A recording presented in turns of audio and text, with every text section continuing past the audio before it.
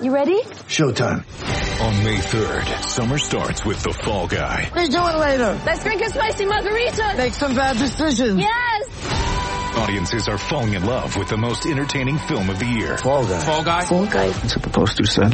See Ryan Gosling and Emily Blunt in the movie critics say exists to make you happy. Trying to make it out? Nope. Because I don't either. It's not what I'm into right now. What are you into? Talking. Yeah. The Fall Guy. Only in theaters May 3rd. Rated PG-13. Get ready for the greatest roast of all time. The Roast of Tom Brady. A Netflix live event happening May 5th. Hosted by Kevin Hart. The 7-time world champion gets his cleats held to the fire by famous friends and frenemies on an unforgettable night where everything is fair game. Tune in on May 5th at 5 p.m. Pacific time for the Roast of Tom Brady. Live only on Netflix. Mother's Day is around the corner. Find the perfect gift for the mom in your life with a stunning piece of jewelry from Blue Nile. From timeless pearls to dazzling gemstones, Blue Nile has something she'll adore. Need it fast? Most items can ship overnight. Plus, enjoy guaranteed free shipping and returns. Don't miss our special Mother's Day deals. Save big on the season's most beautiful trends. For a limited time, get up to 50% off by going to BlueNile.com. That's BlueNile.com. All right, folks, welcome back to the latest Mountain and West Wire football podcast. Jeremy here, hanging out with Matt. Matt, week 2. We're previewing all the games. We are in it now. We're in it now. 11 games this week. You're like, wait, week 2, 11 games. Well, San Jose State's not playing this week. No, they're not. So there's that after their couple of games. So they just kind of hang out after losing to USC and beating up on Southern Utah. So we got almost a full slate, but heck, 11 games. We'll take it, right? Plenty to talk about, for sure.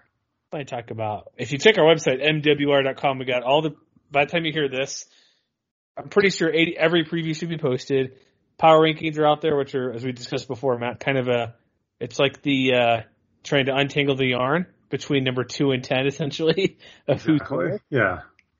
We have just all sorts of stuff going up this week. I'm going to get the QB power ranking started this week. That'll be at Friday morning, I'm guessing. So you can kind of yell at me if your team says, hey, your QB sucks. I'm like, well, I'm sorry, they do. They're sitting at number 10 because they are. Huh. But, if I'm going to do it off the top of my head, who do you think I'd have number 12 under the quarterback situation right now, if you had to guess? Probably UNLV. Boom! And they just named the starter, too, so we'll see how long that goes. San Diego State's not much higher, but they're just a little bit. But we'll get to all that soon enough. But let's get to games. That's what people are here for. North Dakota, not North Dakota State, folks. North Dakota, who is 1-0, travels to Logan for the surprise Aggies to try to go to 2-0. This game, it's 7 p.m. local time, 6 Pacific, CBS Sports Network. If you want to go to the game, Matt, it's only $7. That's pretty good. That's a pretty good deal. To see a good Utah State quarterback, a good Utah State team. And a North Dakota team that is not to be taken lightly, especially after last week's carnage. After they beat up on Idaho State 35-14. Yeah, and just to kind of put that in context, one thing that I think I'm sure will grab everybody's attention if they aren't aware of it already. North Dakota currently ranked 9th, I believe, in the Stats Perform Top 25 as far as the FCS teams are concerned. Number 7 in the FCS coaches poll.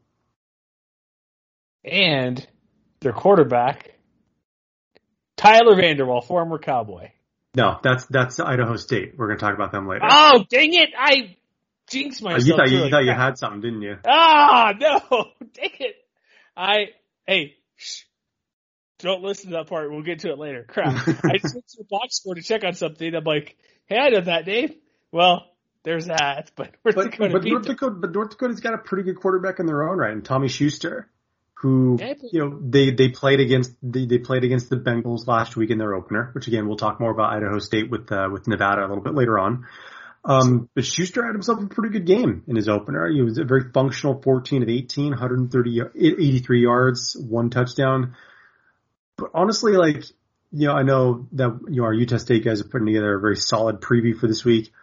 If I had to boil it down to one thing that Utah State had to do to bolster their chances of winning this game, they have to stop Otis Weah. Yeah, 3 touchdowns. He had 3 touchdowns, 22 carries, 114 yards. He's basically the one guy on this North Dakota team who is, he's on the Walter Payton Award watch list. So he's, that in itself should tell you he's one of the very best FCS players at any position in the country. First team All-American type guy, definitely a preseason all Missouri Valley Conference type of guy. So he's definitely the focal point of this offense. And while, they do have a kind of I guess I would say a functional passing game, the Fighting Hawks are the type of team that they want to control the clock. And I think, maybe nothing gives that away more than the fact that they owned, it was roughly a 34-26 type of possession advantage against Idaho State last week. But more importantly, as far as like play selection goes, they ran 63 plays altogether. 45 of them were running plays. So between Weah and his backup Luke Skoka, they're a team that they're going to be able to take the ball. They're going to do what they can to, keep the ball in their hands as long as possible. So, what we saw from that Utah State front seven last week against Washington State, essentially they need more of that. Like they need to shut down the running game. They need to put North Dakota in more, obvious passing situations than they faced a week ago. And if they can do that, we didn't really learn a lot about how the Hawks were going to be able to handle those situations because they were 7-14 overall on third downs, 0-3 on third and long though. So when they were facing those kind of, those situations where they had 9 or more yards to go, they struggled a little bit. And that I think is something that Utah State definitely has their eye on when they're preparing for this game. Totally. That's definitely true. And if they can slow him down,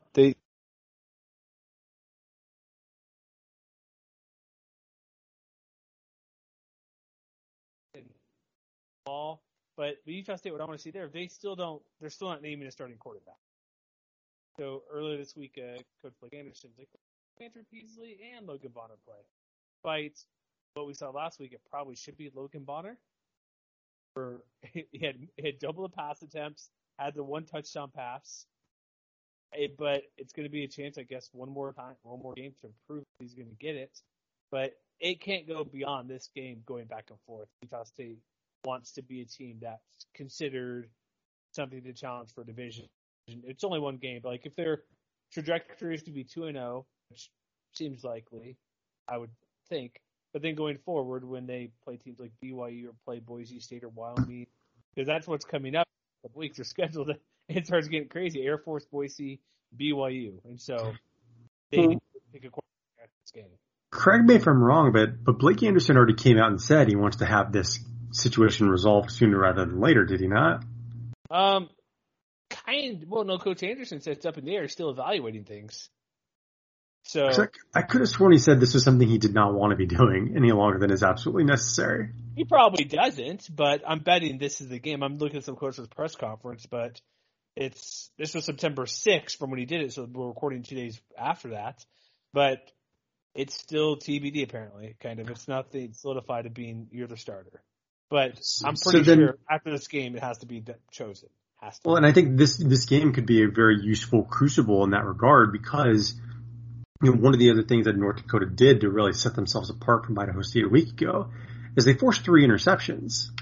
And, they don't necessarily have the same kind of All-American talents on the defensive side of the ball, but, they have a very competent linebacker and Devin Kurzanowski, who I believe, if I remember correctly, he racked up 5 tackles last week. They have another linebacker, Noah Larson, who had 10 tackles. Jackson Turner, who I think is, if I remember correctly, he's like their longest tenured, player on either side of the ball. He had a sack, forced fumble last week. And again, they forced 3 interceptions. And from those turnovers, that really tells you the story of the game and how things went last week because they scored 20 points off of those turnovers that they were able to create.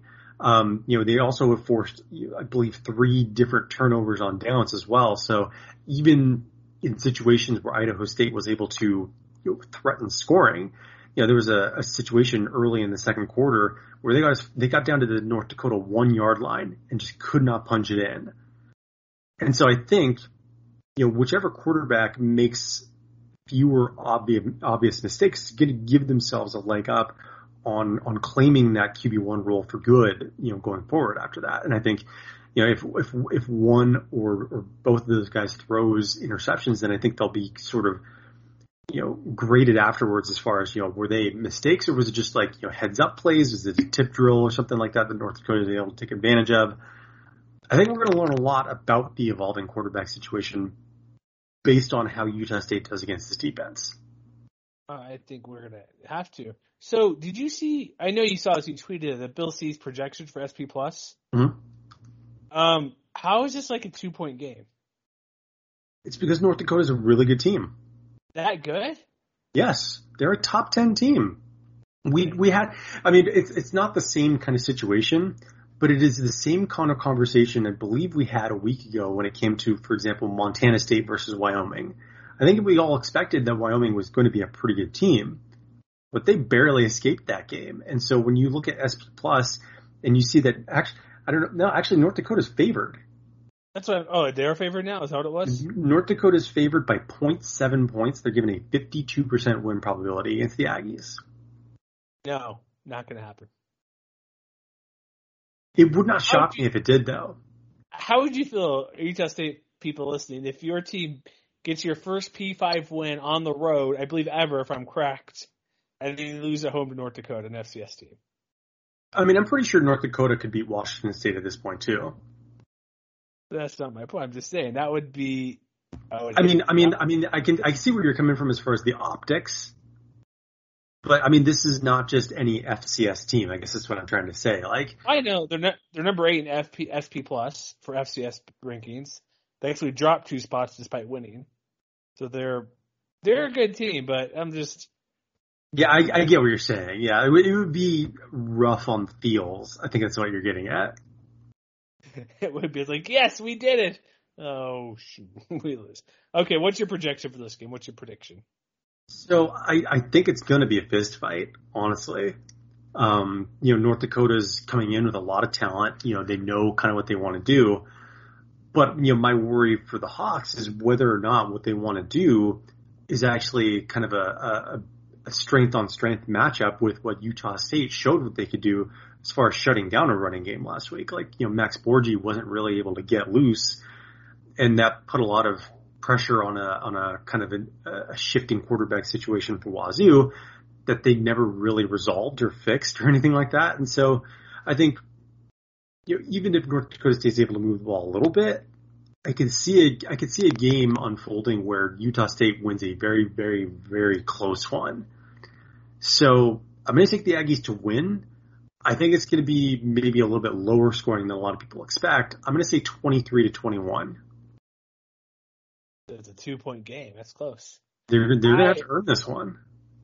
I think it's going to be. I think it's first to 20 is going to win, but I'm going to go like 21. I'll go 21-13 Utah State. All right then.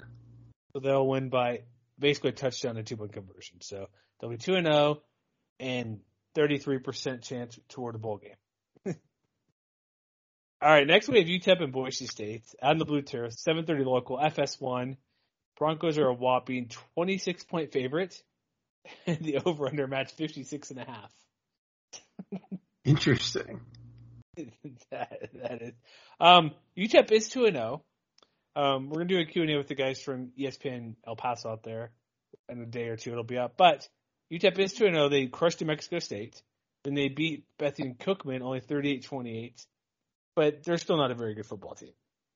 They're probably they've better improved. than they used to. Yeah, they've improved, relatively speaking. But spanking New Mexico State's a good start to show that they're actually up there because UTEP and Mexico State have kind of been hand in hand of like the worst teams out there. Mm-hmm. Decent quarterback, decent running game too with like Ronald Awat and Willie Eldridge there. Both have over 100 yards in 2 games. I think you're maybe underselling that running game a little bit. You think I'm underselling those guys? We're talking about the 5.3 yards per carry. It's not. I'd be more excited. Well, I mean, you didn't mention Deion Hankins, who is probably the best of that running back crew. I don't know why he played last week. I didn't have time to really look into it. But I think you're looking at a trio of guys who he's also out. I pulled up here out with a shoulder injury. Oh, well, that explains it. So he's not playing this game. But I mean, you look at that backfield, and when you look at what UCF was able to do last week against this Broncos front, UTEP obviously is not in the same not the same caliber team yet as the Knights. But if this is a team that can run block a little bit and push Boise around a little bit, then does the yellow flag that the Boise State fans have been putting up as far as how last week unfolded, does that become a red flag? And if UTEP's able to establish their running game at least a little bit, maybe that opens things up down the field for a passing game that again, we don't know exactly how it's going to stack up against a much better defense than what New Mexico State or Bethune-Cookman has to offer.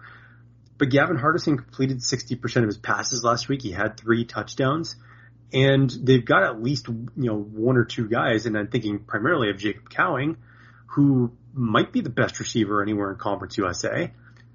So, I'm just saying, this is not a team. I mean, this is not like last year's UTEP or UTEP from 2 years ago. This is a UTEP team that could make a little noise if Boise State gets off to a sluggish start. Yeah, like their line coach Frank Maley is like, stopping runs the utmost importance this week. Number 1 priority, and he takes all the blame up front. So they do. They have those 3 players who are about 6 yards a carry. He blames on preparation, not being ready to play.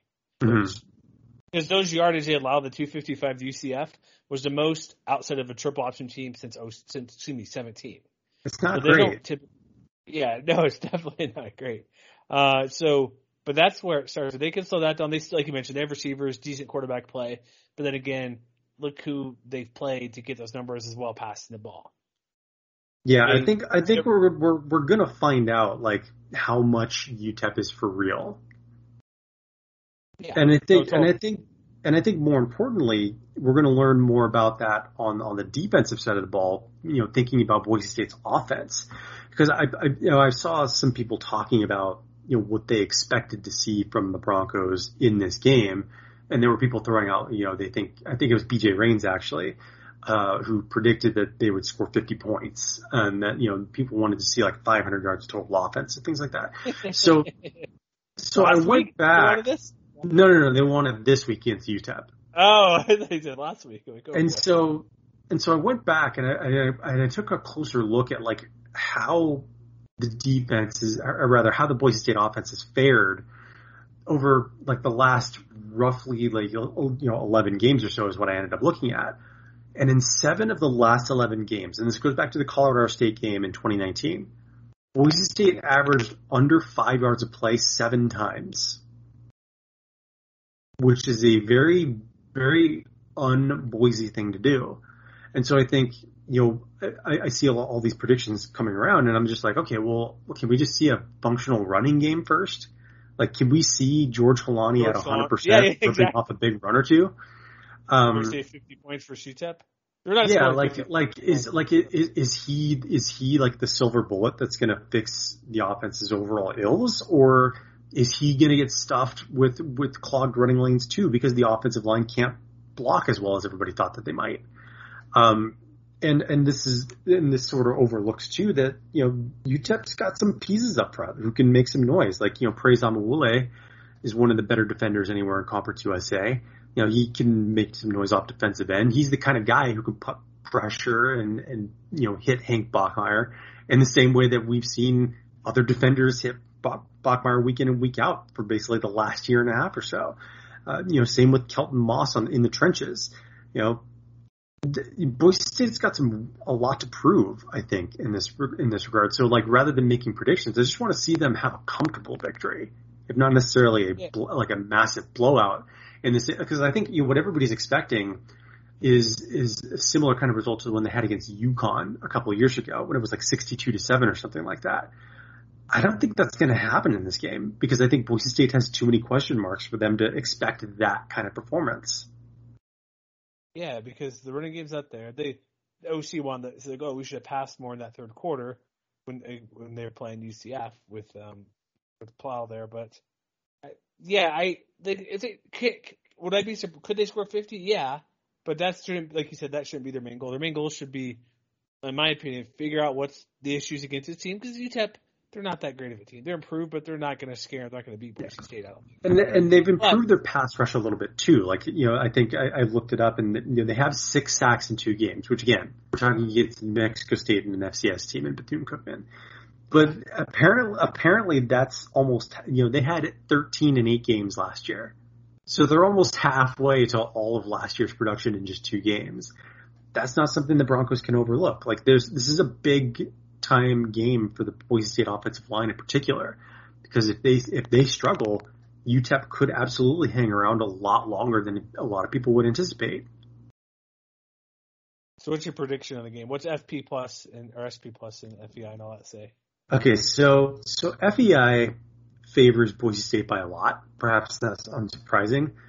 They favor the Broncos by 25.1.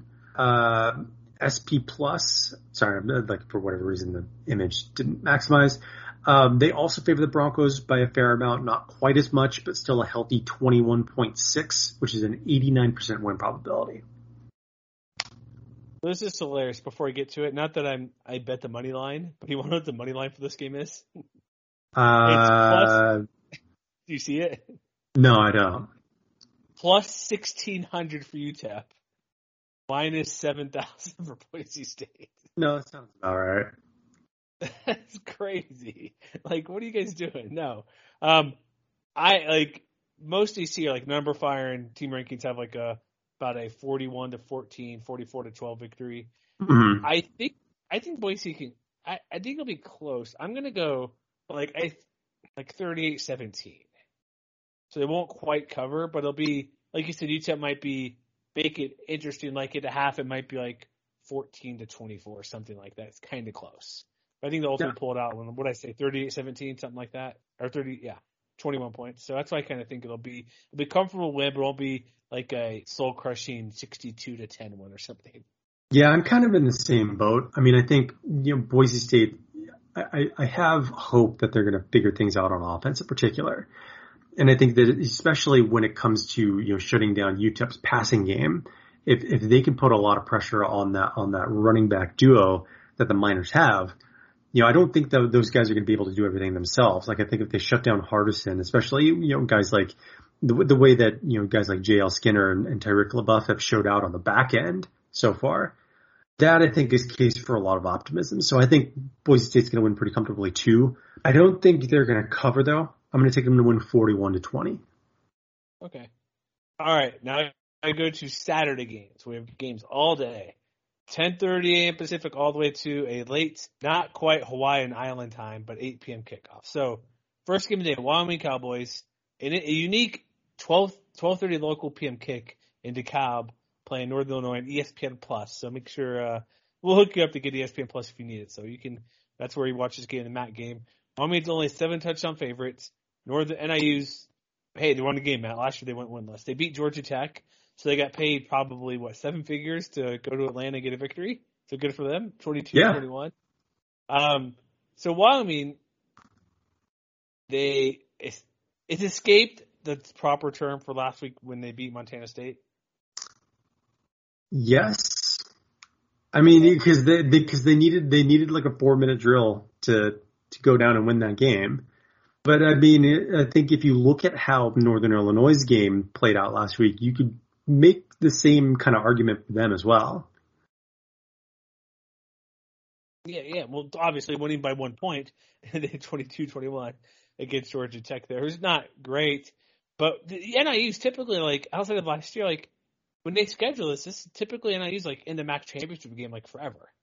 Yeah, I mean, these last couple of years. They definitely collapsed last year, but I think when you look at the caliber of player that they were playing, pretty much across the board on both sides of the ball, they were an extremely young team last year, and so I think they were probably a little bit better than a winless team, or a little bit better than the record suggested, and while they did do some things well last week against the Yellow Jackets, I think there's enough from that game that lets you think that there's still plenty of work to be done. So like when you're thinking, as far as what Wyoming fans should expect, Wyoming should feel pretty good about their chances. And I'll give you a couple of reasons why. One, when you look at what Northern Illinois did on a per play basis, I mean, if you want to look at total yards of offense, first of all, look at the fact that Georgia Tech outgained Northern Illinois by 128 yards. On a per play basis, though, they outgained them by basically a yard and a half per play. It was 5.3 to 3.9. For the record, 3.9, not very good. No, it's not. And they were outdone on third downs as well. Georgia Tech was 9 of 18. Northern Illinois was only 5 of 12. Northern Illinois had 11 penalties for 82 yards. Georgia Tech only had 2 for 5. Both teams had 1 turnover. Georgia Tech wasn't really able to generate much pressure, but I don't think Wyoming's going to have much of a problem with that. Northern Illinois didn't allow any sacks last week and only 1 TFL. But, this is still an offensive line that when you look at the starting lineup, it's, they have one senior in Braden Patton, 2 sophomores, 2 freshmen. And which is not to say that those guys aren't like completely new to the starting lineup. I believe every single one of them was in the starting lineup for pretty much all of last year. So this is a group that had a chance to grow together, but they didn't really blow Georgia Tech away. Rocky Lombardi, who last we saw was sort of bailing out of the starting job at Michigan State last year, he was only 11 of 17 for 136 yards and 2 touchdowns. So they didn't really ask that much of him. A lot of the game came down to basically giving the ball to Harrison Whaley, who had 27 carries, 144 yards and a score, and just asking him to shoulder most of the load.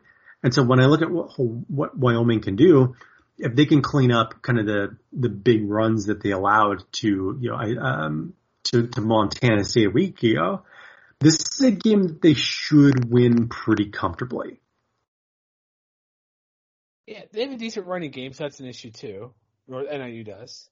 So that's one area where they might be able to have some damage. But yeah. I think you're right. Is there a touchdown favorite? 7 points? It's not going to be a lot of points because we still don't. Wyoming's offense, we still don't know. Are they going to run it? Are they actually going to open up and pass the ball? Because they allegedly claim they're going to pass the ball a lot, and maybe right. I think if they're going to follow Georgia Tech's lead, I think they should lean on their running game because, the Georgia Tech lost the game, but, 3 guys had at least 6 carries, including kind of their main running backs, Jahmyr Gibbs and Jordan Mason. Each of those guys averaged 5 yards a carry. Between Gibbs and Mason, they basically totaled 200 yards on 35 carries. That's the kind of production that Wyoming looks at, and Craig Bull and Tim Polasek are thinking, okay, we can do that. And so I think if I'm Wyoming, together like the evil genius. Yeah, that meme of the guy with the yellow suit from behind the tree, licking his lips and stuff like that. Yes. I'm thinking if I'm calling plays for Wyoming, I'm calling a lot of Trey Smith and a lot of Xavier Valladay until they prove they can stop them. No, totally. And with this, Wyoming, we'll get our predictions now, but what I want to see is them. Yes, running the ball is important, but I want to see if they're actually going to honor and throw the ball a bit more. They said we're going to open up a bit more. Not that they need to, but at some point, maybe they should. That's something. If that's what the offense wants to be, you can't just go back to old habit. Well, it's hard to say not old habits, but go back to this where you're going to be successful and win. Then why change? But we'll see how much they throw because last week they didn't. There was a ton. Partly it's 19-16, man. They weren't moving the ball in the air, but they're going to be victorious. So go with what is the FP plus or SP plus and FEI say for this one? Okay, so FEI favors Wyoming, although maybe not by as much as you would expect. They only favor the Cowboys by 3.9, which is mildly interesting. SP plus is a little more optimistic. They favor the Cowboys by 9.8, which is a 71% win probability. So what do you say? What's the spread on this game again? A touchdown. Okay, because I'm seeing it at 6.5 on Vegas Insider. I think Wyoming's going to be able to kind of put it together a little more than they did last week. I'm not entirely sold that Northern Illinois has the same caliber of defense that Montana State did, and maybe that's something we didn't talk enough about with regards to the Bobcats a week ago. They should be able to put together the same kind of game plan that Georgia Tech put together, and they should be able to win this game pretty comfortably. I'm going to say 31-21 Wyoming wins this one. They're going to score 31 points? Yes. A lot of points. So I should say Sean Chambers did throw 26 passes last week. He just wasn't efficient with 15. I guess he was, but whatever. The yardage wasn't there. So whatever. I want to see passing from them. They claim passing, and I want to see big-time passing. But it's going to be the Xavier Valade show, running the ball. I think it'll be a touch lower scoring. I'm going to go like 28-10. Actually, can I make one correction real quick? Because I said there was a big disparity in yards per play. I was actually looking at yards per rush, but Georgia Tech still outgained the Huskies on a per play basis, 5.5 to 5.1 last week. And so my point still stands. I think Wyoming should be able to move the ball pretty effectively against this Huskies defense. Gotcha. So I got 28-10. What did you say? I said 31 to 21. Okay, 31-21. Next game. Mother's Day is around the corner. Find the perfect gift for the mom in your life with a stunning piece of jewelry from Blue Nile. From timeless pearls to dazzling gemstones, Blue Nile has something she'll adore. Need it fast? Most items can ship overnight. Plus, enjoy guaranteed free shipping and returns. Don't miss our special Mother's Day deals. Save big on the season's most beautiful trends. For a limited time, get up to 50% off by going to BlueNile.com. That's BlueNile.com. When you need mealtime inspiration, it's worth shopping Kroger, where you'll find over 30,000 mouth-watering choices that excite your inner foodie. And no matter what tasty choice you make, you'll enjoy our everyday low prices, plus extra ways to save, like digital coupons worth over $600 each week. You can also save up to $1 off per gallon at the pump with fuel points. More savings and more inspiring flavors make shopping Kroger worth it every time. Kroger, fresh for everyone. Fuel restrictions apply. It's only a kick, a jump, a block. It's only a serve. It's only a tackle, a run. It's only for the fans. After all, it's only pressure. You got this. Adidas. Air Force at Navy. Regular CBS, people. So it's a low-digit number that you have on your TV, most likely. 3:30 Eastern, 1:30 Mountain. No game day because they go to stupid Iowa State, apparently. So, whatever. We should note that I believe this game is also streaming on Paramount Plus. Oh, it is? I did not. I believe so, yeah. I mean, it is, of course, broadcast over the air on CBS. But if you can't be in front of a television, if you do have Paramount Plus, it should be streaming there. It does require a paid subscription, though, so just be aware of that. So it's not CBSSports.com like they've done on these games before? No, I don't believe so. I think it's a new thing they're doing for a number of games this year, and Air Force and Navy have to be the first one. Of course it is, because let's see if they'll pay, right? Exactly. That's what it is. So, but it's on regular CBS, so you get it that way. Do you see the over-under for this game? I did not. 40.5. That's low. That does seem a tad low. Is this going to be an NFL game, like 23-13? Is that what you're telling us? I mean, I don't know what they're thinking because, like, did you see Navy last week? Not particularly close last week, no, but they lost. Navy got their ass kicked by Marshall. Yeah, 40. Oh, here it is, 49-7. I didn't recognize who they played. I was looking at other stuff, but it's a butt whipping by Marshall, who fired Doc Holliday, who has whoever the new head coach is now. But is Navy turning into a bad team? Because last year they weren't good either. Navy, I think they're sort of like Northern Illinois, and they're definitely reloading. It sort of remains to be, especially on the offensive side of the ball. Like a lot of their major contributors, I think, are very young dudes. Like their quarterbacks, I should say, because they're listed with an or on the depth chart. Xavier Arline and Ty Lavatai, both sophomores. And I think it really starts there. Neither of those guys really showed out that well. Like, they both, I guess, contributed a fair amount on the ground. Like Arline had 16 carries for 76 yards and their lone touchdown last week. And did not. Yeah, but they also fell behind extremely quickly because of a defense that was just overmatched, especially when it came to, giving up big pass plays to the herd. Which, maybe that's something Air Force can exploit with Zeke Daniels. But I mean, This Navy offense did not look good last week. No, while they did have 337 rushing yards, they had 76 attempts to get there. Yeah, like they only averaged 4.3 yards per play. They were outgained by 3 yards per play against the Herd.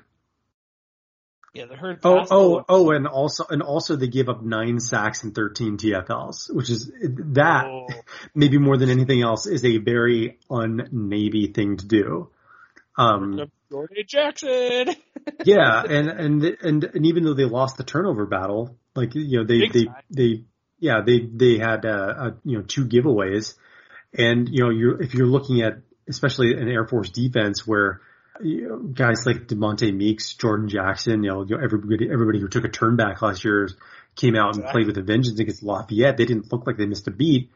This is another situation where if I'm John Rudzinski on that side of the ball, I'm telling my guys, okay, we're going to get after the quarterback. We're going to hit him on every single play and dare them to try and beat us down the field, because I would be shocked if Air Force doesn't have the horses up front to shut down this Navy running game.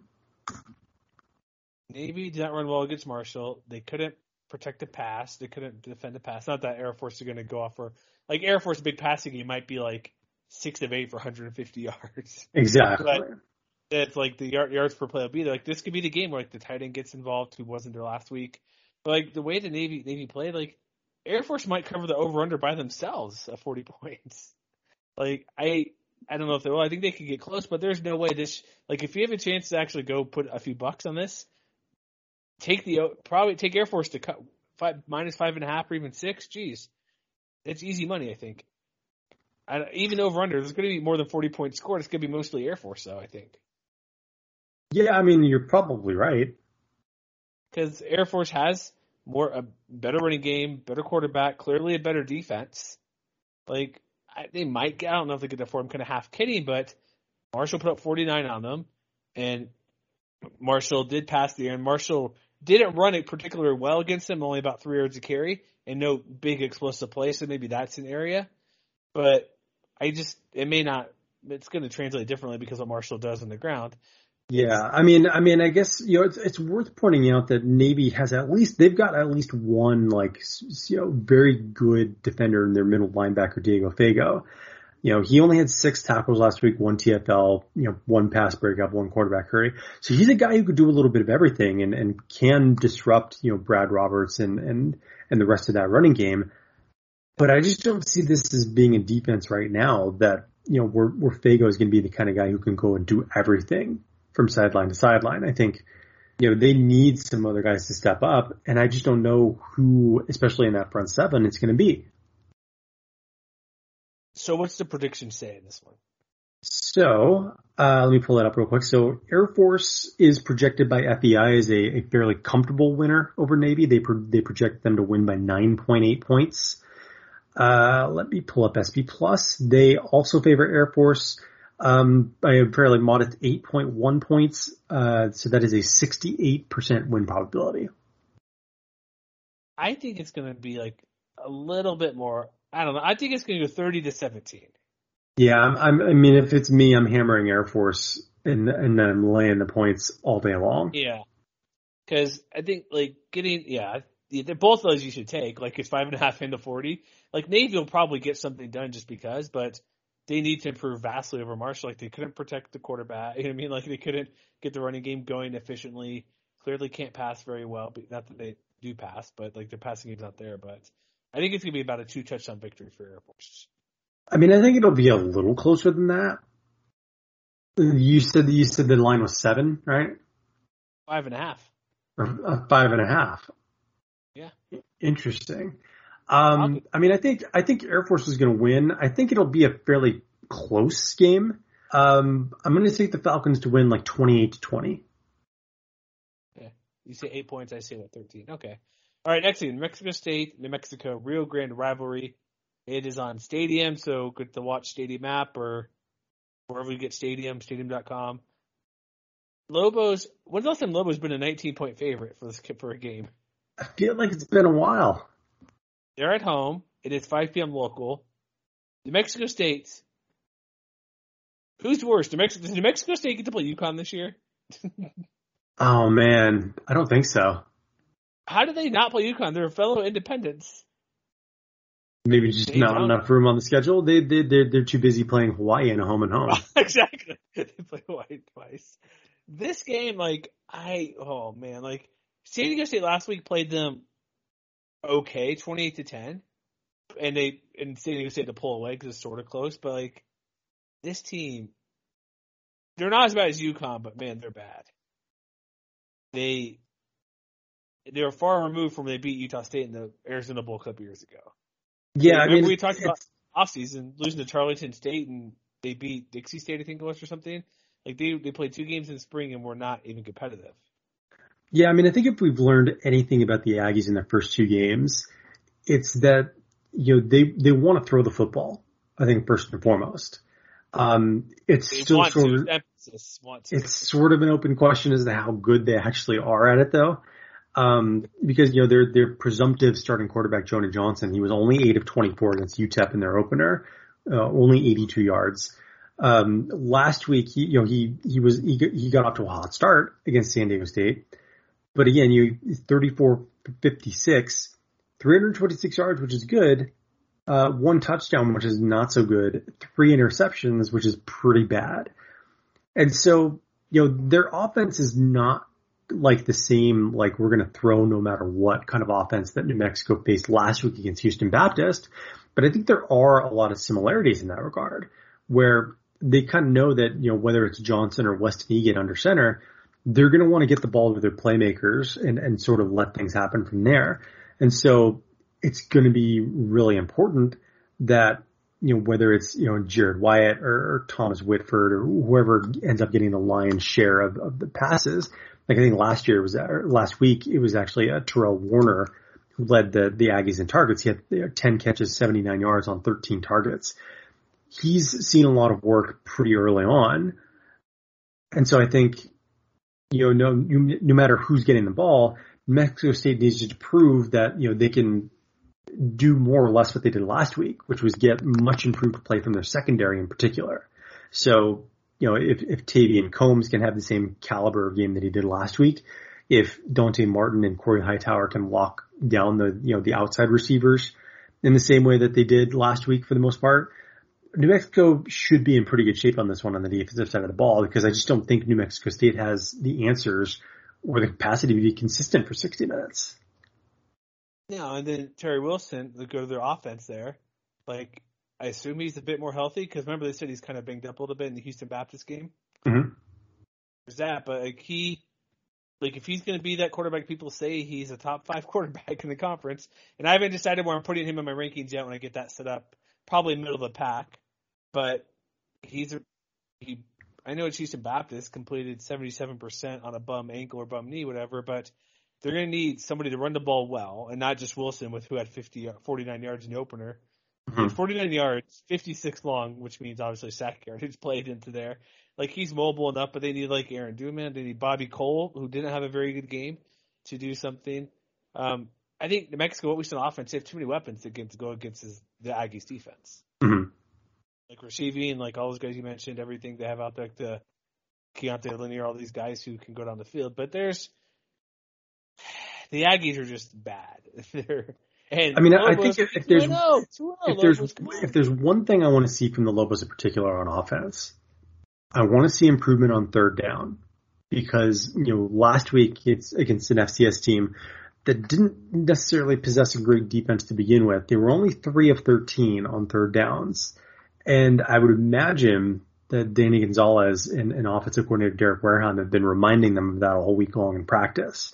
So getting into better situations, being able to, move the chains more effectively, winning on early downs, particularly your first and second downs. That is something I want to see more of. And maybe that does come down to getting a little bit more from the running game, whether that's Cole or Dumas or just a healthy dose of both. Yeah. It's interesting to say, hey, the Lobos are going to win for sure. I'm not going to say it's 100% for sure victory, but I think it's somewhat close, because the Aggies, they're just not good. New Mexico, Wilson's going to, and more games he plays, more practice he has. And this team, New Mexico State's probably slightly better than Houston Baptist, right? Like, remember Houston Baptist, as you mentioned in your preview, like they wanted to throw and they moved the ball a little bit. If the only way I can see New Mexico State if their QB can do what he did last week for San Diego State, that's the only threat I can see them beating New Mexico, is if the passing game gets going. Well, and the problem with New Mexico State is that, I think the Aggies can probably make some noise. Like, it's not like they don't have playmakers, because of course they got out to a 10-0 lead against San Diego State, which is not nothing. They do have at least a decent, running game in Omari Samuels, who didn't really get a chance to do much against the Aztecs last week. He only had 6 carries for 35 yards. The problem with them is, like, they're just as likely to shoot themselves in the foot or make some kind of critical mistake rather than being able to keep up that level of offensive production for 4 quarters. Case in point, between their first 2 games, they've given up, I believe, 8 sacks. They gave up 3 to UTEP and 5 to the Aztecs last week. And so this should be a prime opportunity for New Mexico to kind of, get back to business of what they were doing last year, which is, taking down the quarterback quite a bit when they started this winning streak. It seems more likely that maybe New Mexico State makes a little bit of noise, but then they shoot themselves in the foot a few times and take themselves out of the game. And I think that is what New Mexico is banking on. I think they're a good enough team at this point to take advantage of that.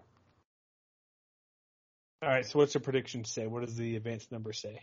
So FEI favors the Lobos. They favor them by 10.9, so a fairly comfortable victory, I guess you would say. SP Plus, I'm trying to find it on here. Where is it at? I know it's around here. So, okay, here it is. SP Plus likes New Mexico by a lot more. They favor the Lobos by 19.5, which is an 87% win probability. 87%. What do you feel about the 19? That seems a bit high. I think that if New Mexico doesn't cover, I'm going to be severely disappointed. Ooh. So what's your score prediction then? 42-10. 42-10? Oh yeah.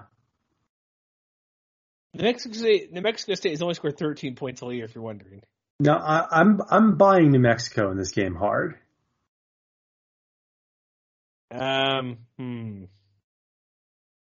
Why not? I'll go 40-10 New Mexico. Okay. As I play coy. Glad to have you on board. I'll do it 40-10. Now they'll come out swinging and do good. All right. The next game is one of the most weird lines all weekend. Vanderbilt at Colorado State. CBS Sports Network, 8 local, 7 Pacific free mats. This game opened as was it -1 for CSU? Yes. Was it Circa or whatever? Mm-hmm. Do you know what it is now? Last I heard it was -7. It's still a touchdown. How did the Mountain West team get that much money on there? I know Vanderbilt lost to Eastern Tennessee State, FCS school. And the Rams are coming off a butt kicking to South Dakota State. Can you explain the movement on this at all? Vanderbilt is terrible. They're that bad, you think? Yes. What makes them that bad? Okay, so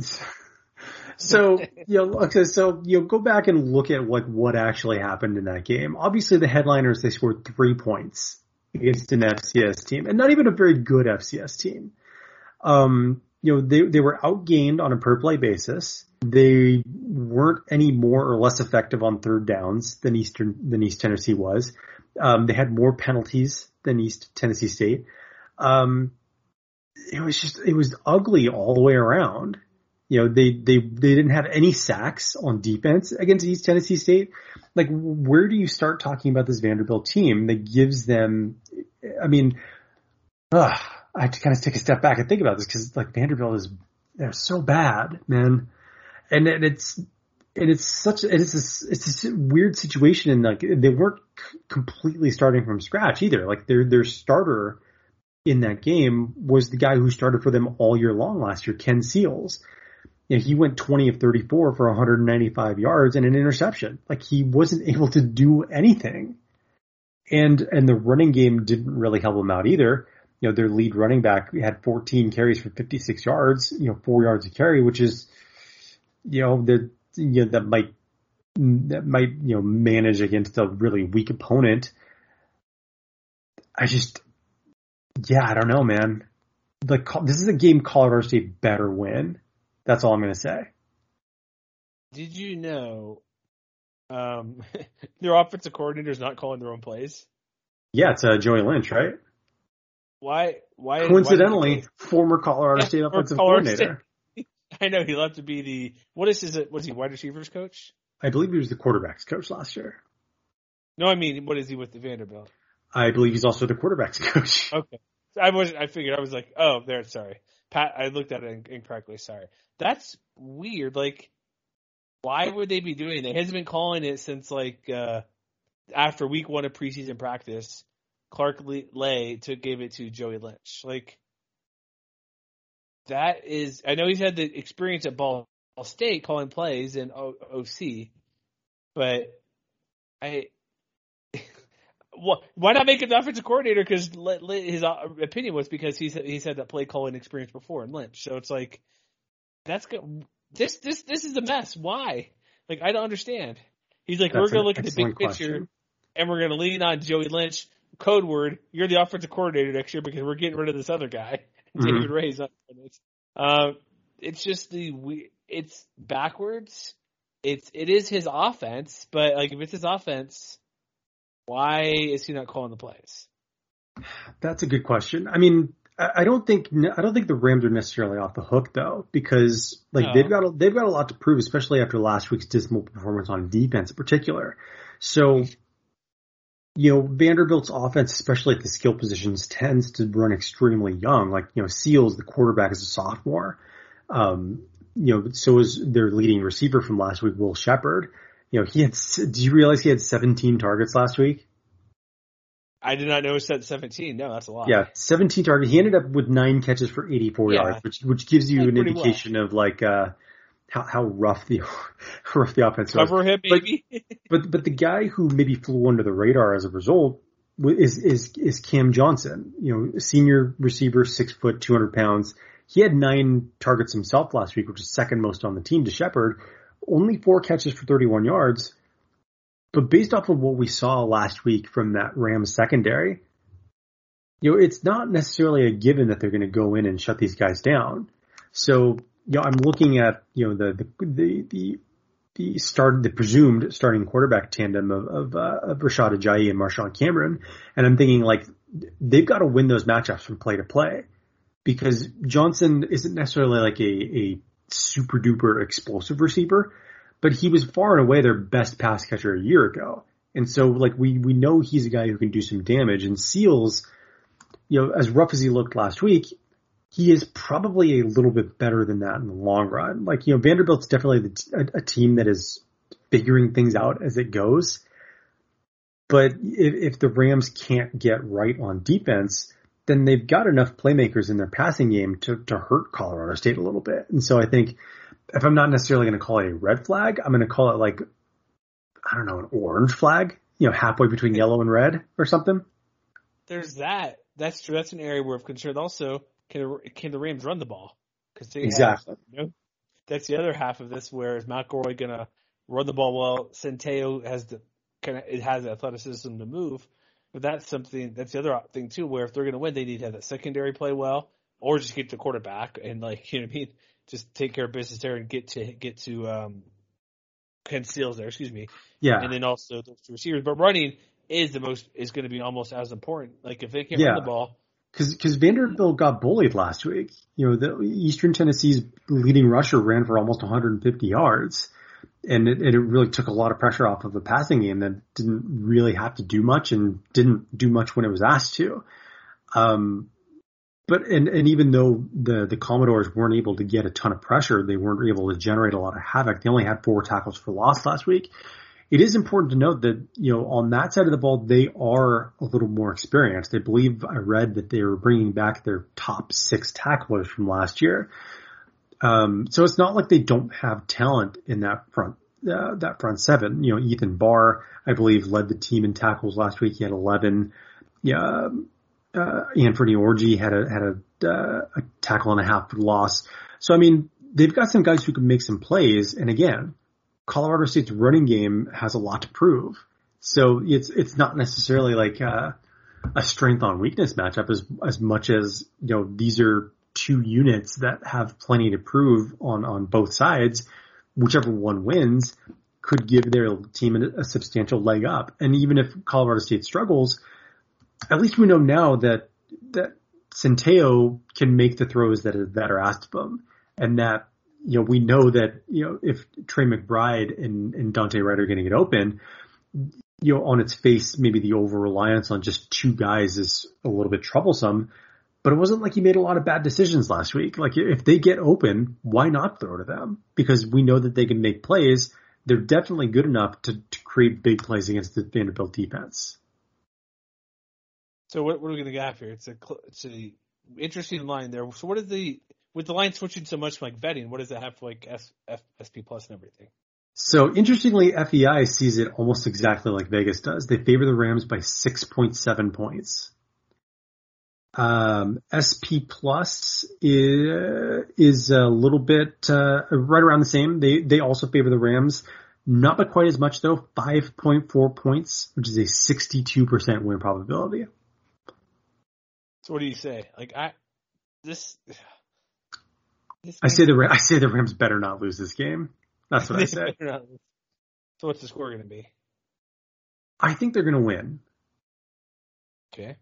I think it's going to be a fairly comfortable victory. I'm going to say 30-20. They win this one. I don't think they're going to do it, man. Okay. Vanderbilt's not very good. I'm not sold, man. They got run off the field by South Dakota State. Like, they weren't competitive against South Dakota State. I think Colorado State has maybe the three best players on the field at any given point in this game. They would have had it last week too. It didn't matter. I do not agree with that. But but that's a conversation that we've already had. I'm just saying, I don't care. FCSU should beat them. I don't care. It's going to be, I guess I have to watch this game, but I think it's going to be like, what did you say your score was? I don't know. What, 20 to? I said Colorado State 30, Vanderbilt 20. I'm going 21-10 Vanderbilt. No. Fine, okay. Okay, no, you can't back out now. I'm changing it. I realized that was 20 points. 21-17 Vanderbilt. So if they lose to Vanderbilt, like how hot does Steve Addazio's seat get? Where the marshmallows at, man? He's toast. Oof. Okay, I see. I get where you're coming from. I don't try I can see them winning. They have talent. They have Dante. Like, he did a better job than I thought he would get into Dante Wright and McBride, but the defense was just not there, and that was the strength. Like, their front four, their front seven was like, that's how they're gonna maybe get to a bowl game. People are saying they're that good. They're the best in the Mountain West Conference. Yeah, but Vanderbilt's offense is not as good as South Dakota State's offense. That's fine. 21-17 Vandy. Go. Okay. Go. All right. Commodores, I guess, right? Can't take it back now. That's I'm cheering, but I guess I say go Commodores. It's 21-17 them versus Rams. So next game, which is also a stupid line, San Diego State at Arizona. Freaking Wildcats are a 2-point home favorites? No way. Give me a break. It's on the Pac-12 Network. 8 Mountain Time. Is it still Mountain Time in Arizona? I don't know. But it's 8 Mountain and 7 Pacific. I think it changes in a few weeks when they stay Pacific Time. But Arizona, they did play better versus BYU than most people thought. Like, they were like a double-digit underdog. They ended up keeping it within like 24-16. It was sort of close. And BYU has a pretty good offense in the running game and some good receivers. But Arizona's offense, against a defense that San Diego State's much better than BYU, like, Arizona might be lucky to get 2 touchdowns in this game. Well, what's interesting about last week's game is, we had heard rumblings that, things were coming together, pretty nicely as far as fall camp for the Wildcats. And then they went out and they played BYU, and they were very one-dimensional. Did you notice that? Yeah, but they're also playing 2 quarterbacks. That doesn't help. They did, but also, like, they didn't really play Will Plummer that much. Like, they're still listed with an or on the depth chart. But Gunnar Cruz ended up throwing the ball 45 times in that game. Yeah, he played majority of it, but they still were kind of screwing around and tinkering with the other guy. And so it's what's interesting to me is like it wasn't always successful. Like, on a per play basis, they were outgained by the Cougars. They were only 5-17 on third downs, but they were also very aggressive in a way that surprised me too. Like they were 3 of 3 on fourth downs as well. So they weren't shy about taking chances to extend drives either. They weren't as effective in the red zone as BYU, which I think is one of those things that sort of made a major difference in the game. They were only 2 of 4 in the red zone. BYU converted both of its red zone tries for points. But they didn't turn the ball over, I don't think. Or maybe they had one interception, excuse me. But I think you're right. I think they played better than a lot of people thought they would. And I think it mostly comes down to the play of Cruz at quarterback. And so I look at the way last week's game against New Mexico State unfolded, and I think to myself, is Arizona the kind of team that can finish the kind of game that New Mexico State wanted to play and just couldn't? So like, how we talked a few minutes ago about how the Aggies are the kind of team that can shoot themselves in the foot. Arizona looked like maybe they aren't that kind of team. And I think so I think the challenge for the Aztecs is to show that they can make good on shutting down the Wildcats in the same way that they did when they made adjustments and were able to put the clamps on the Aggies passing game last week. Yeah, that's true. Here's an interesting thing, like with Jedd Fischer, he was a QB coach of the Patriots. I was surprised how much they threw because Patriots, they had Tom Brady forever, but it's not like they threw 50 times a game, you know what I mean? Mm-hmm. So that was a bit surprising because he was kind of an unknown because they hired this guy? Who is this guy? It's a nobody. And difference between BYU and San Diego State, because we were familiar with both of them. BYU, Jaren Hall didn't throw the ball extremely well, but San Diego State's going to just run the ball like crazy, and Tyler Algier played okay running the ball, almost 100 yards. He had 5.5 yards per carry. That'll do just fine for San Diego State. So he had one big play, but was pretty consistent. Like the big play is 21 yards, but he still was doing quite well. Yeah. So if Greg Bell has that, but he has like 22 carries, it's like 120 yards just for him. And so when watching this game last week when BYU played, they threw reasonably well. Nothing great downfield. Like outside Neil Powell, they didn't really have a amazing passing game. They focused on one guy. But so Arizona's got to flip it up and try to stop a rushing attack that's going to run the ball not 34 times, but maybe like 40 plus times. Mm-hmm. Just because of who they're going to give the ball to, Greg Bell and the backups and everybody else. And my concern is how San Diego State started off slow, because you mentioned how aggressive Arizona was throwing the ball. So was New Mexico State, like you said before. When they played the team, they going out attacking. And if San Diego State somehow goes down 17-3, 17-10, we know they're not built to come back from a double-digit deficit, even against Arizona team that's just meh, and still might finish last in Pac-12 South. Mm-hmm. So they can't get back down by more than 10 points. And if Jedd Fisch wants to throw the ball and chuck out the Cruz, that could be their way to get ahead and just hold a lead. Yeah, because, especially with their leading receiver, Stanley Berryhill III, looked pretty revitalized in that offense, too. 12 catches, 102 yards on 13 targets. That's going to be a major assignment for Taylor Hawkins or Noah Avenger, whoever ends up lined up against him more often than not. So what do the advanced numbers say? What are they predicting? Okay, so let me scroll down. So FEI favors the Aztecs in a very close game. I think this is the closest projection so far. They favor them by 2.6 points. Where is it? This is really riveting podcasting. I apologize. The over-under, just so you know, is 46.5. So they're not expecting many points in this game at all. Yeah, SP Plus favors Arizona, though. Not by much, though. 0.8 points, which is a 52% win probability. That's as good as being a 50-50 game. I'm going to say it's going to be 28-24 San Diego State.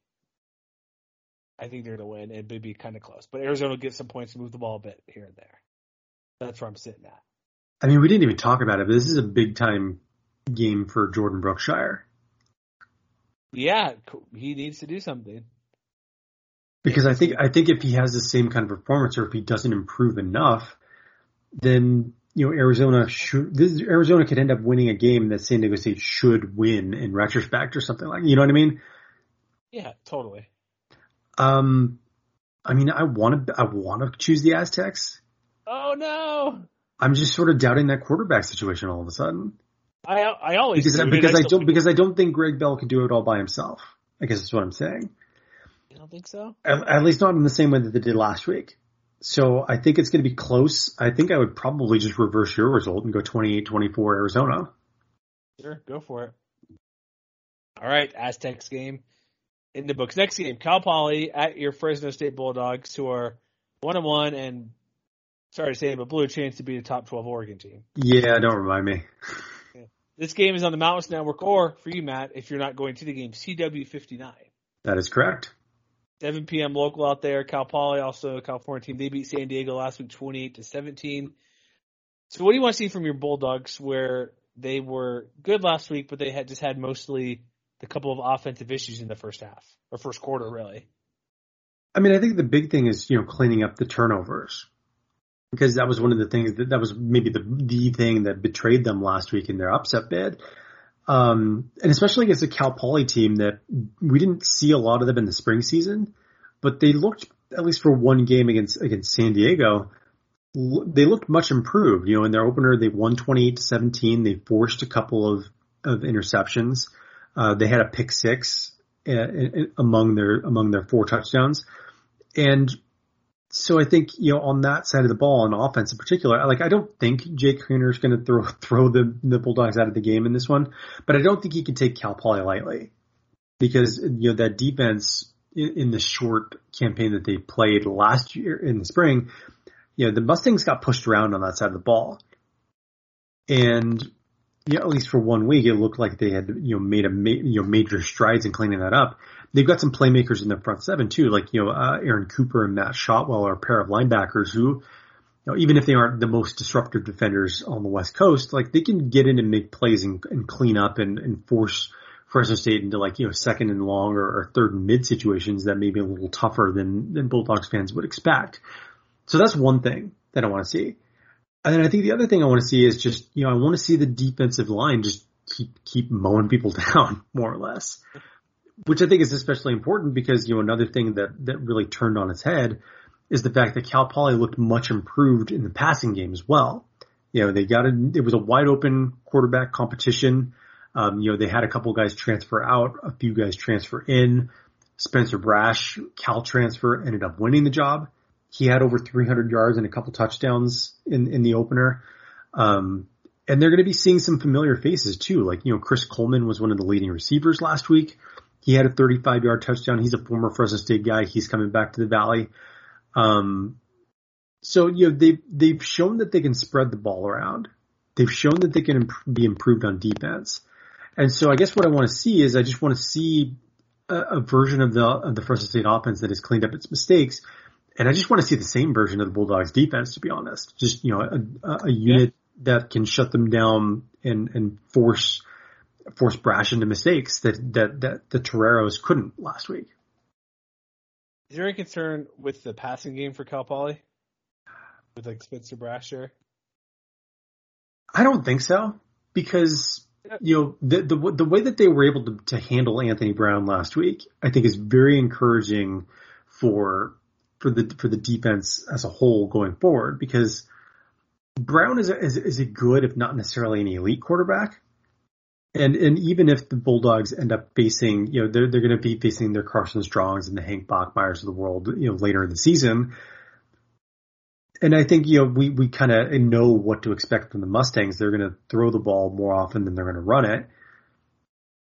But I just don't think that, I don't think Fresno State's going to have any trouble kind of keeping them in check, I guess I would say. They'll maybe do a little bit of damage. I don't think it's going to be competitive for very long. Is there a line on this game, or do we just have advanced? Not that I was able to see, no.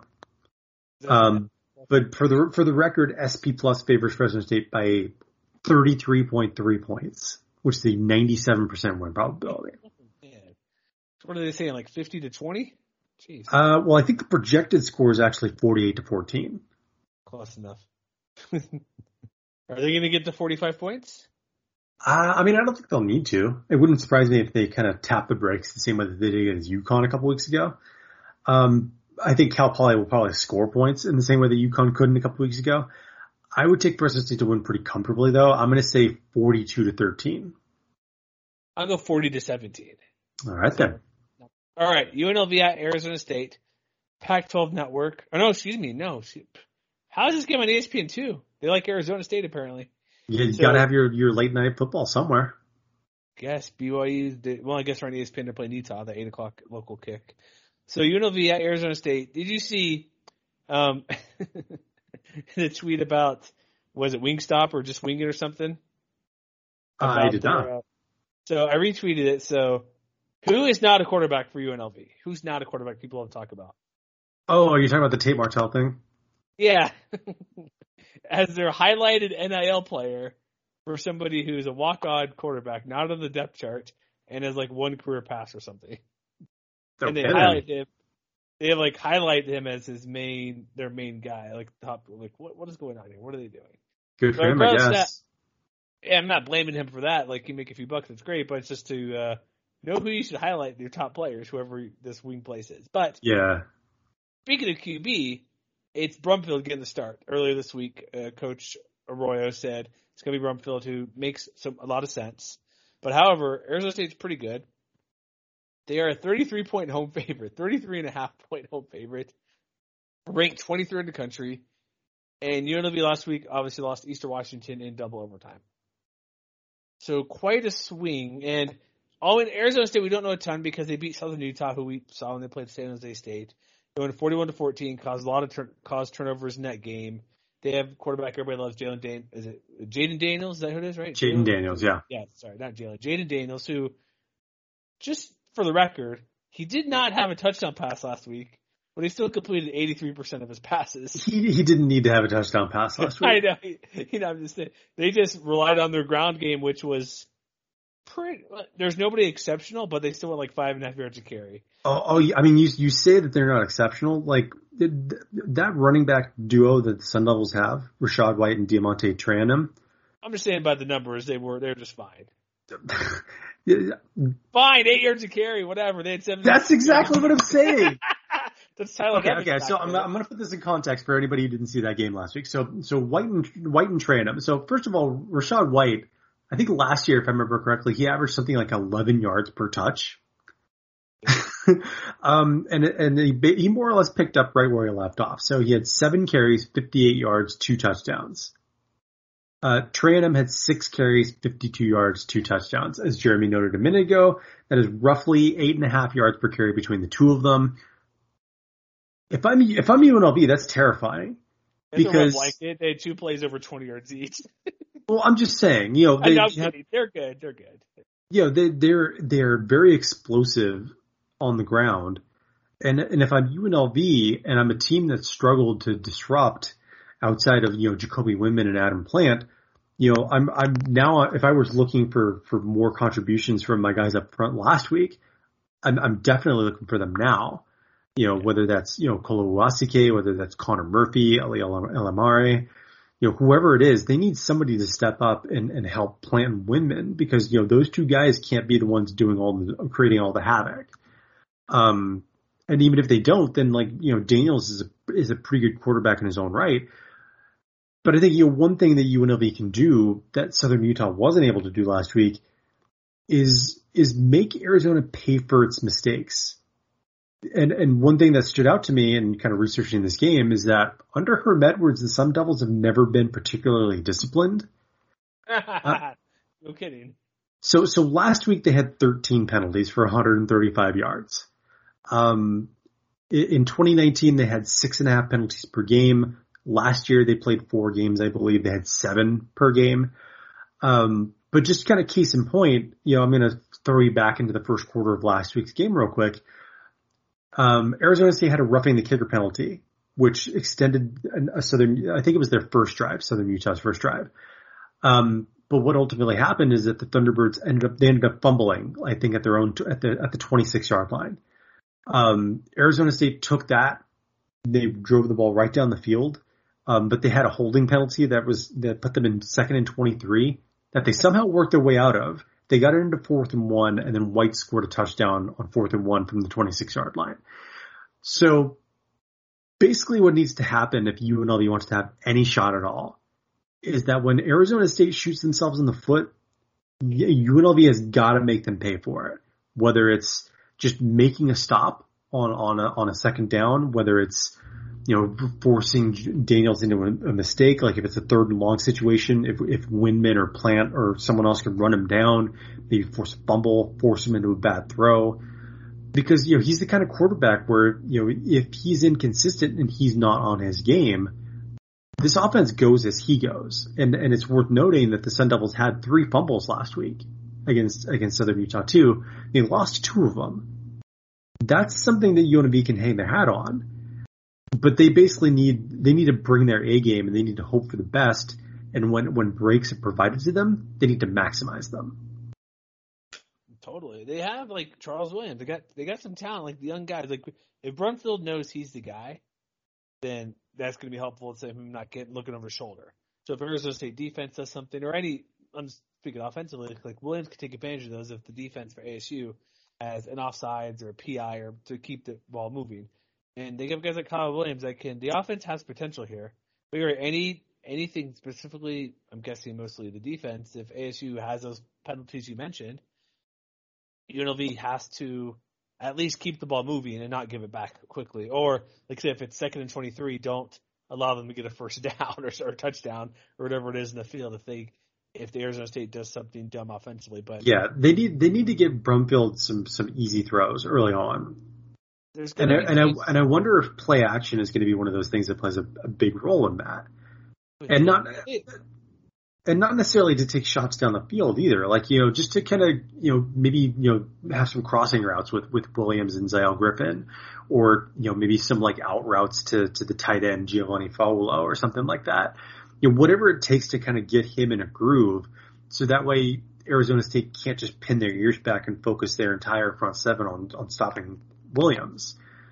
And I think, to that point, the Sun Devils have a good but not necessarily great front seven. They had 2 sacks a week ago. They had 6 TFLs, but they were more or less middle of the pack in 2020 when it came to overall team sack rate. They don't necessarily have a ton of guys that stand out when it comes to game-changing pass rushers or anything like that. And that is something that UNLV's could potentially use to their advantage. If they can move the ball down the field methodically, which might be easier said than done over the course of 60 minutes, but if they can do it, then they could give themselves a path to hanging around a lot longer than a lot of people would expect. So what are the advanced numbers say in this one? Because it's a 53 over-under, 53.5 with a 33.5 point line. It does not look great for UNLV, to be honest. FPI favors the Sun Devils by 23.2. On SP Plus, not much better. They favor the Sun Devils by 31.7. That's a 97% win probability. Did you see the temperatures for the night game? Oh, it's probably 100 degrees or something. 106. That doesn't surprise me at all. And 8:30 kickoff? Jeez. Stay hydrated out there, y'all. Totally. I'm going to say 40-17 for Arizona State. Does that cover, or is that a push? No, because it's 33.5. Okay, so it doesn't cover. No, it does. It does. 33, yeah, it does, yeah. Okay, yeah, because I think they're going to be in the neighborhood. I forget what the math. I have Arizona State winning pretty comfortably. I have them winning 42-17. Okay, that would cover. Okay. All right, Idaho State at Nevada. 8:30 Mountain Time, 7:30 there in Reno. 1-0 Nevada. Only receiving 7 votes in the coaches poll, which is ridiculous. Same as Fresno State, by the way. Idaho State Bengals. Hey, I think this guy Tyler Vanderwall plays for Idaho State. Yeah, now we can talk about Tyler Vanderwall. I was just staring earlier. I'm like, yeah, I know that guy. I'm like, oh, wait, that's not the team we're talking about. But Nevada, they won last week, obviously. The Idaho State lost. Vanderwall had, 3 picks, former Wyoming quarterback. But Nevada, I guess what I want to see in this game, we've seen what the passing game can do. I want the running game to be a touch better, I guess, and not start off slow, because that slow start versus Cal could have hurt them against – not that it'll hurt them in this game, I don't think, but that'll hurt them when they play a team that has a real offense. You know what I mean? If they're down 14-0, whatever it was, 14-0, a team that has the offense that can just keep pushing it. But Idaho State, they don't run the ball very well. Vanderwall threw 1 million times, 1943, 3 picks. I think this is a chance for the defense for Nevada to kind of Don Peterson and other guys to have a pretty big game. The Bengals have a very volatile offense. And that was the case last year too, because Vanderwall's completion percentage was not great in 2020. I think it was definitely below 60%. I think it was I want to say it was 53, 54%. But he also averaged, I think it was 7.5 or 8 yards per attempt. So they were not shy about trying to create big plays. And to their credit, they did land a couple of big plays last week. They had 5 passes that went for 114 combined yards, including a 31-yard touchdown from Vanderwall to Tanner Conner, who is, definitely one of those guys that Nevada's going to need to be focused on. Because I think he was their leading returning receiver last year. He only had 3 catches last week, caught the lone touchdown. He did, however, have 13 targets. Okay. So Vanderwall's going to be looking at him early and often, I would imagine. Same thing with Xavier Guillory. Young talent on the rise. He had 10 targets himself. He was actually the team's leading receiver a week ago, 5 catches, 79 yards. But, to your point, they didn't run the ball especially well last year. They didn't do it especially well last week against North Dakota, who we talked about a little bit ago. Their leading running back, Raiden Hunter. Cool name, by the way. Only 11 attempts, 37 yards, and that includes a long of 17, so they were more or less shut down. So what I want to see is I just want to see sort of that continued strong performance that we saw out of the Nevada defense last week. Because they bailed out, they made plays when they need to. It wasn't necessarily a perfect game on that side of the ball, but I think they have a chance to kind of prove that if they can shut down sort of a high risk, high reward type of Idaho State offense, then I think that bodes well for their chances down the line. He's not wrong. Just really quick, the receiving group: Xavier Gilroy, another good name. Tanner Conner. Both those guys average 15, 18 yards per catch. Yeah. So they create some big plays. It's just a matter of how often and avoiding the killer mistake when they try to do that. Exactly. What is the other projection, Derek? There's no line on this game. It's probably whatever SP plus. Yeah, so SP plus, they favor Nevada big time. I believe it's the biggest margin of the week. 34.5. Are they going to get that? That's a 98% win probability. I think they will. Is Nevada going to hit 50? I think they will. Ooh, so what's your score? Give me 52-13. 52-13? Yeah, it's going to be a party at Mackey, I think. I'm going to go 42-0. They're going to shut him out. Interesting. Okay. Give me the shutout for the Wolfpack. All right. Here's what they want to do, at least in my opinion. Jay Norvell's we only got 7 votes. You guys don't know what you're talking about. We're going to go crush this team so bad, you'll have to give us 4 more points next week. There you go. I like where your head's at. And so there'll be 11 points. All right, final game of the weekend. Hawaii at Oregon State. FS1 game, 8 Pacific up there in Corvallis. Oregon State is a modest 11-point favorite in this game, despite Oregon State being 0-1 on the year. I wonder if they're taking into account my effect, where last week I had hey, Portland State played close, but it really wasn't close because Hawaii kind of let them back in. Mm-hmm. They lost to Purdue, it's freaking Purdue, who cares, right? It's Purdue's decent Big Ten team, not a contender. Very explosive offense, though. Maybe a bowl team Purdue contender. And I think when I think about this game, that's where I start thinking about this game and how Hawaii can win, because Purdue lit them up through the air. Yeah, because their quarterback Jack Plummer was 29 of 41, had over 300 yards. But to me, I look at that wide receiver duo of David Bell and Payne Durham. No kidding. Jeez. Yeah, 8 catches and 7 catches respectively. Both of them went over 100 yards. Durham scored twice. And so I look at that Hawaii offense, and I think to myself, can Jared Spartan, Nick Mardner do that? Can Calvin Turner beat them down the field once or twice? To me, I think that's where it starts with this game, because Oregon State's got a pretty good offense in their own right. They actually outgained Purdue on a per play basis by about half a yard. And so I think it really starts with Hawaii proving that they can get off to a fast start against a suspect Beavers defense. Sense, yeah. Defense that gave up 30. Those receivers, quarterback, and even the running back had 4 yards of carry, almost 4 yards of carry, basically, and Xander Horvath. Mm-hmm. Like, their offense overall was it wasn't balanced, but it's more of a clearly air attack with a good enough running game to keep them honest. Exactly. And I don't know, is this a game Chevan Cordeiro bust out there and chucking it to Jared Smart and everybody? I mean, I think a lot of that's going to depend on how well the offensive line has sorted out its pass protection issues. Because even when they broke out last week against Portland State, he still took 3 or 4 sacks? Yeah, something like that. So it wasn't necessarily a flawless performance even then. And Oregon State, they're not going to blow you away when it comes to being able to rush the passer.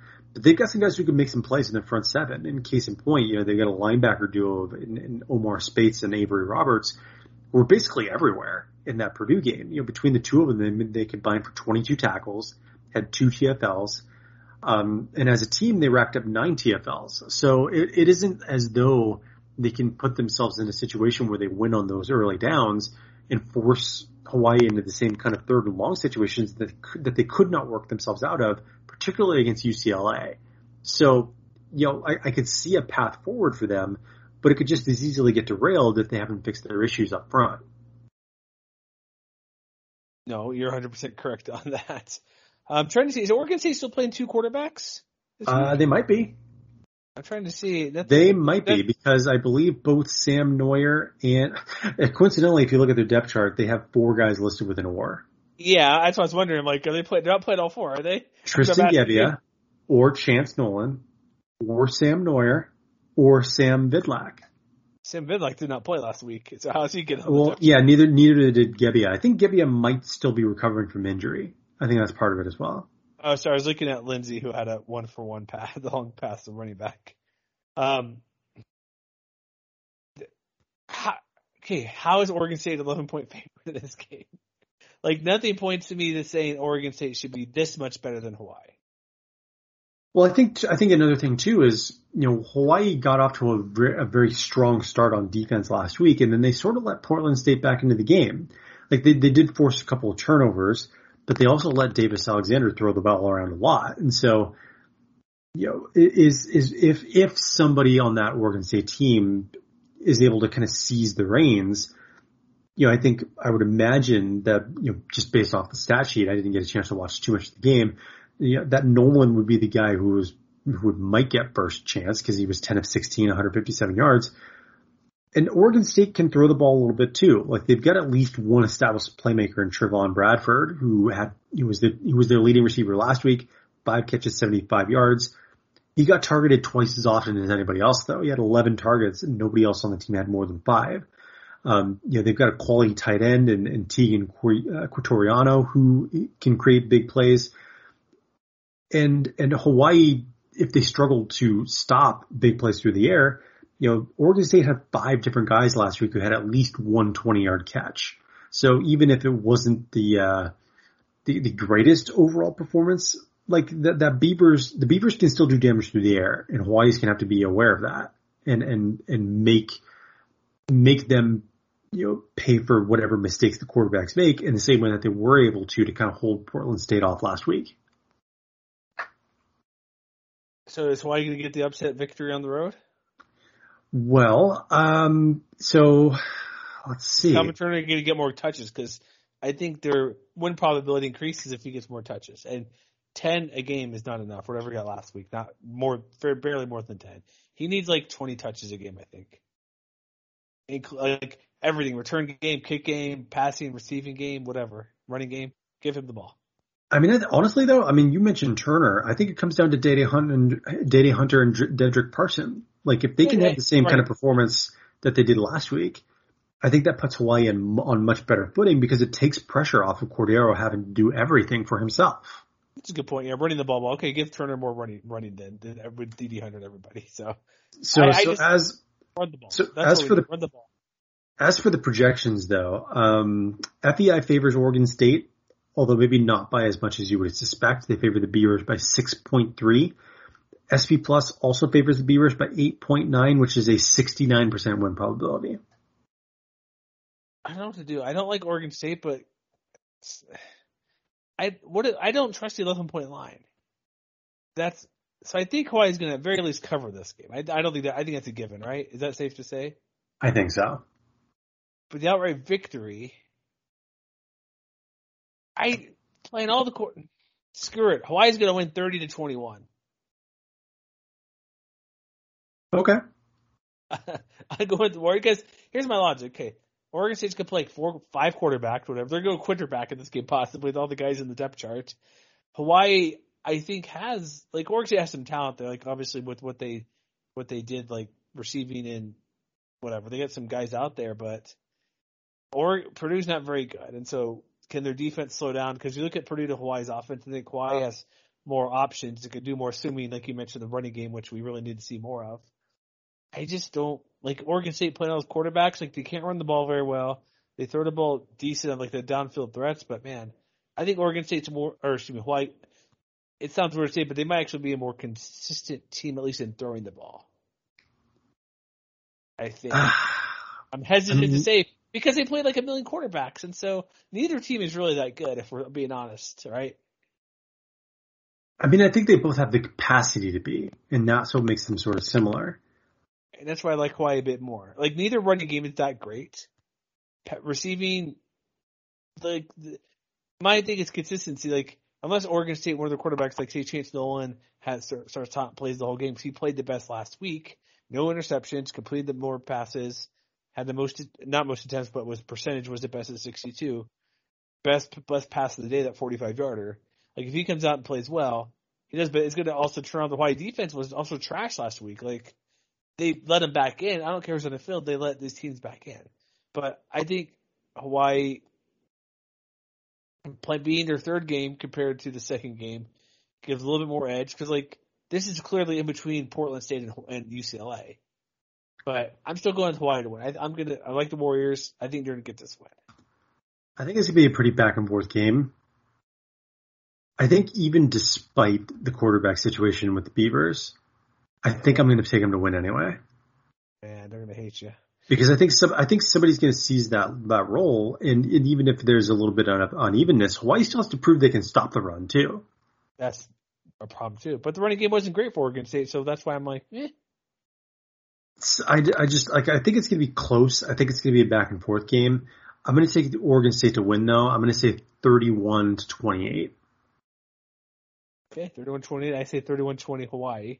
So there's that. It's over under 64. So I don't think it'll hit that. I don't think, unless something weird happens, it's not getting to 64 points. Mm. Anything else about the weekend you want to highlight or anything? I think we're good to go. All right, we got 90 minutes. You're welcome, because all these freaking games. So MWR.com, all of our previews should be up, all of the other stuff throughout the week. Check all that stuff out. Let people know about the podcast if you like it. It'd be great. And we'll be back to recap all 11 games Sunday at some point in your podcast feed, and we'll see you then.